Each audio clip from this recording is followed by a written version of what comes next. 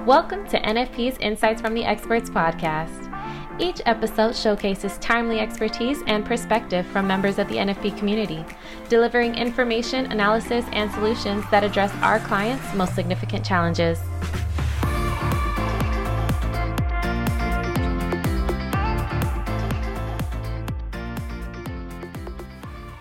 Hello and welcome to the Benefits Compliance Podcast. I'm Chase Cannon. I'm here with my colleague, Sarah Burns, who is a new attorney with NFP, and we're so excited to have her aboard. And this is her debut on the podcast with us. So welcome, Sarah. Last podcast, we discussed mental health parity litigation. We refer to that as MAPIA, as the acronym to describe that law of mental health parity. And we talked about enforcement trends during that last episode. That was Suzanne Spradley and Patrick Myers. But then the Ninth Circuit, after that, went ahead and overturned a case called Witt versus United Behavioral Health, or UBH. And that occurred on March 22nd, just a week ago. And so Sarah, with her litigation background, was kind enough to prepare some thoughts on this case. And Witt case was a big case, but Sarah, just give us an overview of what does this case mean for MAPIA and mental health parity? Yeah, thanks, Jason. Thanks for the kind introduction. So looking at this recent Ninth Circuit ruling, in short, I don't think it changes much for parity, and we'll get into it more in a minute, but at a high level, Witt versus UBH was a 2019 class action decision out of a federal court in California, and that court found that UBH had wrongfully denied a series of mental health treatment claims for years. And then the court ordered reprocessing of over 60,000 claims there. So while Witt was widely considered a landmark case for plaintiffs trying to access mental health benefits, and it's certainly a blow to those families that may have had to pay out of pocket for denied claims, I think it's important to look beyond the headlines and understand what this ruling changes, but really more accurately, what it doesn't change about MAPIA litigation and compliance. We've come really far with parity enforcement, even since 2019, when the lower court Witt decision was decided. And in my opinion, this appeals court decision doesn't walk back that progress. First, this decision in no way changes the MAPIA comparative analysis compliance obligations. That's the documentation requirement introduced with the Consolidated Appropriations Act, the CAA, it's a mouthful, of 2021. Since then, the DOL has essentially been screaming from the rooftops that parity enforcement is a priority. They've even hired more investigators, and I think they're going to continue to do so. And as I know was discussed in the previous episode, the DOL reported to Congress in January of this year that in the first batch of plans they investigated, all had parity compliance problems. So the DOL is going to continue heavy enforcement efforts there and hopefully issue more guidance to plan sponsors this year. Of course, if there are any updates, we'll report on them. Mm-hmm. But then second, I don't think parity, even as litigation risk, is going away based on this decision. For sure, the strategy of how these cases are argued will change, but the plaintiff's bar will adjust there. I expect that these types of cases will ramp up this year and into next. Yeah. Okay. Thanks for that background. And I'm glad you talked a little bit about the CAA and that comparative analysis, because that's where employers' minds have been most recently when we're talking MAPIA, mental health parity, and that idea that they have to produce that documentation specifically to show their compliance, right? Particularly with non-qualitative treatment limitations. And so as I say that NQTL, that's a good segue to kind of, before we get into the decision itself of this Witt case, can we pause and sort of review what MAPIA is all about at a high level? Yeah, it's complicated. And of course, there are nuances to the law, but it essentially requires a group health plan covering mental health and substance use disorder benefits. I'm just going to say for shorthand mental health, that they cover those benefits on par with medical surgical benefits, which we refer to as med-surg. And then there are two types of limitations that the law looks at, as you said, Chase, quantitative and non-quantitative. So quantitative, those are limitations that can be that are expressed numerically in the plan terms. So they're easy to see and they're easy to compare for parity. Things like copays, visit limits, but non-quantitative treatment limitations, NQTLs, they can't be expressed numerically. And those are things like exclusions. Common exclusion is wilderness therapy or ABA therapy.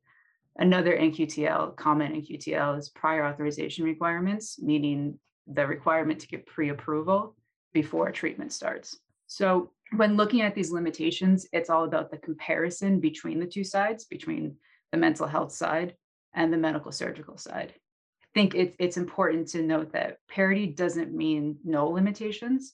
It's just that any limitations, they must be comparable to and applied no more stringently than the medical surgical side.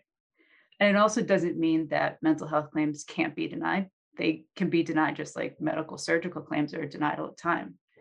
But any guidelines that the mental health denials are based on cannot be more restrictive than those guidelines the medical surgical denials are based on.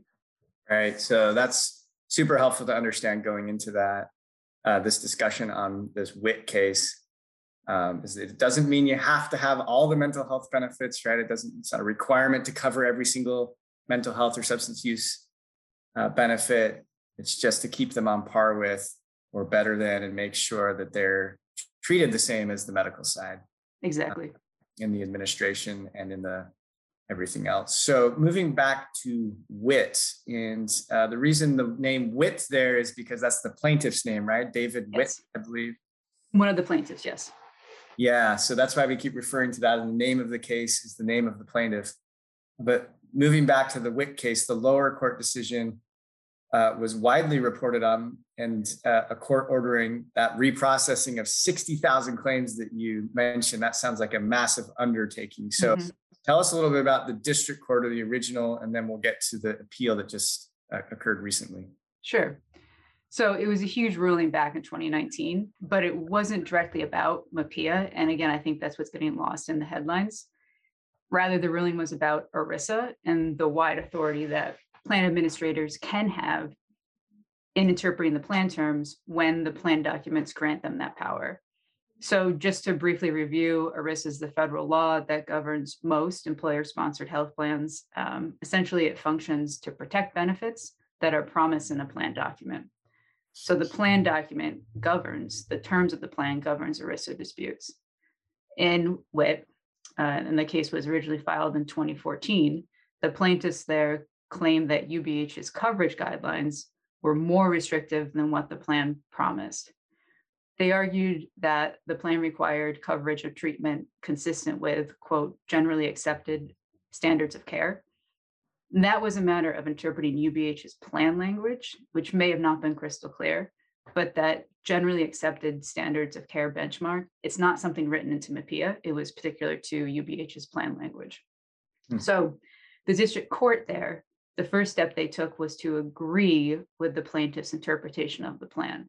And once they agreed with the plaintiff's interpretation of the plan, they went in to examine the coverage guidelines. A 10-day bench trial was held, which is really unusual in ERISA cases, but the court considered a lot of detailed expert witness testimony, really dug in, and it found that the guidelines were inconsistent with that standard because they focused on covering acute symptoms for crisis stabilization.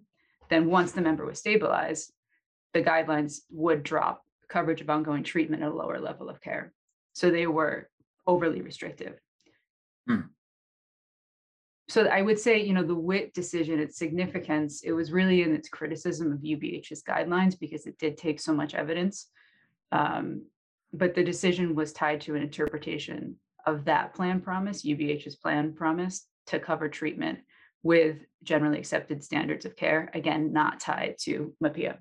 Okay, so it's more related to how UBH had written their plan document, how they had adopted that, and then how they were applying it to this particular situation. Exactly. Okay, so this also shows the duration that it takes to work things through the court, right? Originally, for sure. Yeah. 14, and then not a decision until 2019. And then obviously this was appealed by UBH, and that's where the Ninth Circuit the Ninth Circuit Court of Appeals weighed in last week. Their opinion actually is fairly short, only 7 pages, which is kind of short compared to the district court, which I understand was over 100 pages. Yes. So that's interesting. But what was the Ninth Circuit's take on this, and what was their basis sort of for overturning what the district court said? Yeah, so the Ninth Circuit, they issued a brief opinion, and that's reflected in the fact that they didn't get into the district court's factual findings. It was just a very simple legal analysis. They found that the district court's legal analysis of the plan was off because the district court, according to the Ninth Circuit, substituted its own interpretation of the plan that the plan required coverage of all treatment consistent with that generally accepted standards of care. So the district court substituted its interpretation there for UBH's interpretation that the plan did not require all of this coverage. And it's complicated, which is why I'm struggling with expressing it a little bit. Yeah. But the Ninth said that UBH's interpretation of the plan, it wasn't totally unreasonable, and therefore it has to stand. The district court should never have dived into looking at UBH's coverage guidelines. They should never have held that bench trial and taken those witnesses' testimony. And that's because the plan document itself gave UBH discretionary authority to interpret the plan terms. So again, an ERISA case, and the plan document governs. But yeah, I see this ruling as focused on UBH's plan language. If we go more broadly, it's how courts must approach plan interpretation under ERISA. It's not a ruling on MAPIA. There's no mental health to med-surg comparison here. So again, it's a blow to plaintiffs challenging benefit denials generally, and I think it speaks to the power of reserving discretion in the plan terms, but it doesn't even mean that UBH is off the hook for other potential parity problems in the past, some of which were called out by the DOL in a settlement late last year. And I think we've discussed this before, but those related to flagging mental health claims for review more frequently than medical surgical claims, and then other parity problems in applying unequal reimbursement rates. And this doesn't even change ERISA. The Ninth is citing to really well-established case law. That's when the plan document, again, grants discretion to the plan administrator. A court needs to defer to the plan administrator, even where the reviewing judge doesn't agree with how the plan was interpreted. Okay. So some interesting points there on ERISA versus MAPIA. Is it fair to say that the reason this came up and the reason maybe it was raised as an issue under MAPIA is because the benefits that were being discussed or challenged by the plaintiffs were mental health benefits? Yeah, absolutely. And I think especially early on when these mental health parity claims were being brought, it wasn't so clear as to how they could be brought because there's no separate private right of action in MAPIA statute. It has to kind of link to ERISA. So the question of how that would play out exactly, I think there was some fumbling a bit early on. Right. Okay. But here, as you describe it, it's the court's ruling is really based on an ERISA term, relying back on plan interpretation. And but looking at MAPIA, what impact, if any, do you think this ruling has on the risk of mental health claim litigation for group health plans? Sure. So yeah, I don't think the Ninth Circuit decision wipes out the growing risk of mental health claim litigation for group health plans at all. Since then, many other successful ERISA linked with MAPIA litigation avenues have emerged. Benefit exclusions have been a big problem. So for example, there was a recent ruling from the First Circuit, which was NRV Raytheon, and that concerned the Raytheon plan's denial of speech therapy to treat a child's autism spectrum disorder. It's a complicated case, but briefly, the Raytheon plan, which was administered by United, the plan denied speech therapy claims on the basis that all, quote, non-restorative services were excluded in the plan. So for this child, the ABA speech therapy was to help him gain speech, not to restore speech that was lost. The district court in that case, again, the lower court, the trial court, accepted Raytheon's explanation that the plan didn't violate MAPIA because the non-restorative exclusion is not so narrowly written in the plan to apply only to mental health treatment. It applies to each side equally. or at least as it's written in the plan, it's supposed to. So the district court accepted this, ruled for Raytheon in a motion to dismiss, which is an early stage in the litigation, and essentially threw out the case.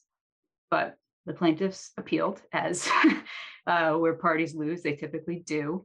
And then on appeal, the First Circuit found that the case shouldn't have been thrown out, that the plaintiff actually had a good argument or a possible argument that the non-restorative exclusion at issue, though it wasn't so narrowly written in the plan terms, was in United's actual practice only applied to mental health claims. So there's a comparison problem there. And the First Circuit went back and allowed the case to proceed. It still has to play out, but the First Circuit found that there were good arguments on both sides. So I think the NR case is also a good illustration of how some MAPIA violations may be hidden from self-insured employers or anyone looking at the plan document, because they actually only play out in the TPA's claims handling process. Even though the plan terms on their face seem okay, as applied, there can be a problem. And just an important note, the DOL filed an amicus brief, which is a friend of the court brief, in NR supporting the plaintiff's ability to bring a lawsuit claiming a MAPIA violation under ERISA. They didn't need to cite WIT in their brief for the legal authority because it's given in the statute. Okay. Yeah, so that's an important thought too. You mentioned sort of on its face versus in operation, right? We see that with other laws like non-discrimination and claims processing here is kind of where you're talking about maybe a difference where a plan might be actually applying the limits differently, even though if you just read through a plan document or read through benefit guides or whatever is being communicated to employees, it might appear that everything is equal. Mm-hmm. So those are important things to consider. What's the takeaway for employer plan sponsors from these cases and from WIT in particular? Yeah, so the WIT ruling just from last week, it doesn't change MAPIA compliance obligations at all, because it's not really about MAPIA, it's about ERISA. It relies on well-established ERISA case law, not something new. Mm-hmm. And again, MAPIA compliance remains a DOL priority.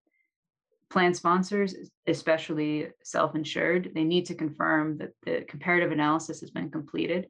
And again, I know we discussed this in previous guidance, but just as a reminder, the comparative analysis, it's a relatively new requirement, so it may not be addressed in existing administrative service agreements with TPAs. I think it's a good idea. It's an important, really a must to discuss this with TPAs at renewal. That they take the responsibility for completing the comparative analysis because the TPA is in a better place to do so, having the claims administrative data to discuss how to remedy any plan design issues that emerge, and then also to discuss any experience they've had so far with DOL audits. Another thing to remember is the timely disclosures to participants are required, and there are penalties if disclosures aren't made within 30 days. So that's an ERISA document disclosure, but it includes the comparative analysis. So you want to confirm that the TPA or whoever is handling the comparative analysis is going to do so on request. And then just one final misunderstanding that I've been hearing about on MAPIA compliance, I think it's important to touch on. So looking for red flags in the plan, just scanning the plan for potential problems like exclusions or stricter prior authorizations, that's a good place to start, but you really need to take it further. You need the information on the comparisons or information for comparisons on how claims are approved, how claims are denied, how networks are formed, how providers are reimbursed. And again, the NR case, I brought it up because I think it's a good example of this. On the face of the plan, there seems like there's no parity issues, but when you look at the claims data, there might be one there. Yeah, and those are such important takeaways there, Sarah. Thanks for mentioning all of those, and just really illustrates the struggle that we've seen our clients and employers all across the country as I've talked to different industry groups, and just the challenge of trying to engage TPAs and learn about just getting that basic understanding of what you're even looking for. And then the information really that is needed to complete that analysis is usually in the hands of the carrier or the TPA. Mm-hmm. So it really has been a struggle. We've seen some TPAs and carriers start to come around a little bit, trying to respond and be helpful. We've helped clients engage their TPA, help them draft some email communication or something to say, hey, this is a big deal. We know we as the employer are on the line, but we need your help. Please help us to do this. And then the other part I wanted to mention is we are starting to vet out some vendors that might be helpful. And again, the same challenge, even if we find vendors that can do good products and are easy to work with, it still becomes a game of engaging the TPA and carriers, because the information, your reports, your analysis, even if you have somebody assisting you and the vendors might get more comfortable with that, your reports are only as good as the information that you are getting. Exactly. So that's the biggest challenge that we've seen. But Sarah, thanks so much for summarizing the recent WIT ruling and the NR case and sort of applying those to MAPIA compliance and ERISA compliance. This has been very helpful. Yeah, my pleasure. Yeah, anything else as we close here? No, I think we touched on the high points. I could talk about parity for hours. So my pleasure to be here today. Yeah, thank you so much. And thanks everybody for joining us. As we like to say, that's a wrap. See you next time.